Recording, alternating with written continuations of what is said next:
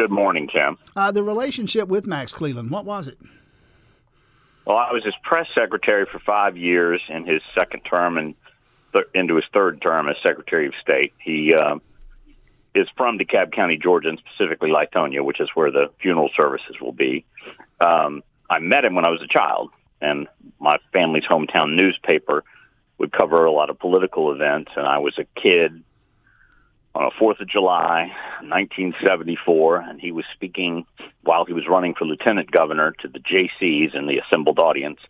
And some of the themes that you just played in that sound cut about turning your scars into stars and learning to take problems and challenges and use them to strengthen you like blazing steel, really, even as a young adolescent, inspired me. So I was a television reporter in Macon, Georgia in 1985, and oddly went to cover an execution at the Jackson Diagnostic Center. And Steve Dykes, who was my predecessor as Cleveland's press secretary, was the media witness on behalf of the radio industry at that time. He had not been a radio reporter for several years, but he was the witness with the sheriff when they found the body of the young woman who'd been murdered. And Steve was telling me while we were waiting on that he was moving on and taking a corporate job with Sprint and moving to Kansas City, and that Cleveland wanted somebody young and who understood television, and that, I kind of wanted to get back to Atlanta, so I tossed my name in the hat, not expecting to get hired, but I did, and spent 5 really wonderful years at the front of my career as his press secretary, and then Zell Miller hired me away into his first term administration in 1990. A very broad question, Bill Crane, based on that. Run with it in any direction you choose here.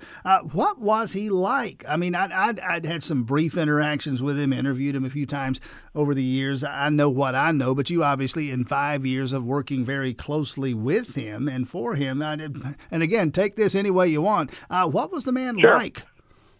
He always had a self-deprecating sense of humor and a joke in his story, kind of to start any day or encounter. And he was always kind of, you would seem, if you didn't know him well, that he was a carefree individual. He was not.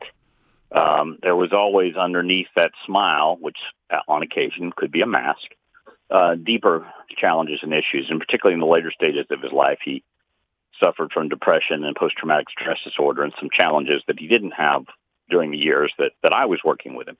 But for whatever reason, I don't know if he took a liking to the kid, he and I just had a very, very solid, in some respects, father-son relationship. He was a mentor to me for years and decades after I worked for him. When he was running for the U.S. Senate, I assisted him again. When he was in the U.S. Senate, I worked on projects with him. Patricia Murphy at the AJC was also one of his press secretaries. I had the opportunity to get to know other people. And of course, during some of those years, I was working for other folks who happened to be Republicans. When he ran for the U.S. Senate in 1996, I supported him. When he ran again in 2002, I financially supported him, but I ended up voting, and he was crushed for Saxby Chambliss because I thought it was time for the state political leadership to take a different direction, and I'm friends with both of them. About that, Bill Crane, and people, I think, know that about you, and you tend to, I think, lean more toward the conservative end of the political spectrum. You tell me, though, in those years of working with Max Cleland and knowing him, my recollection, and I may be a little off here, but my recollection is the divide wasn't as sharp as it is now. You could be a Republican who supported Democrats. He was a seatmate of state senator at that time and GOP Chairman Paul Coverdell in the state Senate, and I worked for Coverdell later, and Paul would tell me amusingly, Max was not a favorite of even the Democratic leadership because he was somewhat of a maverick. He didn't always take direction orders on votes, and so they didn't give him, the American with Disabilities Act didn't pass or it wasn't law yet. He didn't get any special privileges by being in a wheelchair, and so he didn't have an aisle seat, and he was in a wheelchair in the state Senate. And you've been to that building, or either chamber, they're not exactly built for accessibility. And so Paul said his strongest memory of Max, they sat next to each other for the 4 years Max was in the state Senate, was Max constantly rolling over his feet to get to his seat because the aisle was not wide enough for him to get past him without doing that. But he didn't let the setbacks of life, not having 2 legs and an arm, hold him back. And only having his left hand, even though he was right-handed. You mentioned Stetson, which I had the pleasure of going to visit with him several times. That was his alma mater. He went to Stetson on a tennis scholarship. He was 6'2". He was an athlete, and he volunteered for service in Vietnam. And he goes and, more or less wakes up in Walter Reed. He was out of it for most of the time. He was in hospitals in Asia when they were stitching him back together. And his last recollection was looking down and seeing, as he jumped off a helicopter, a grenade at his feet. And then as he started to reach for it, realizing it didn't have a pin, and then sort of diving on it, he actually thought for years that it had come off his own webbing, and it was his own accident. He created the problem with the grenade. We later found out it was another member of his platoon, a newbie, who accidentally dislodged a grenade as he was getting off the helicopter. And I gather, Bill Crane, that discovery, that revelation, he always described as kind of life-altering. That for whatever reason, and maybe you know more than I do, that disclosure, that hey, this wasn't my fault. Not that he ever blamed the other guy, but that he was able to absolve himself of responsibility. Evidently, that was pretty significant in his life. I've never experienced anything like losing 3 limbs, and I did work with him and helped him travel. And for 5 years, there were times when he was injured or the one arm was injured, and you had to serve as much as a valet as press secretary, and it was frustrating. And particularly in the early years that I worked for him, he had a car that was retrofitted that he could drive himself. One of our earliest television interviews that was, I think it was 86 midterms, and we were going down to 11 Alive News in Atlanta on Peachtree Street at 11 o'clock at night. And I was to meet him, and I did, in his lobby of the building he lived in on Peachtree at 10. He wasn't there. And he rolls in about 10:45. He had a date. It was pouring rain. He was in all very good spirits.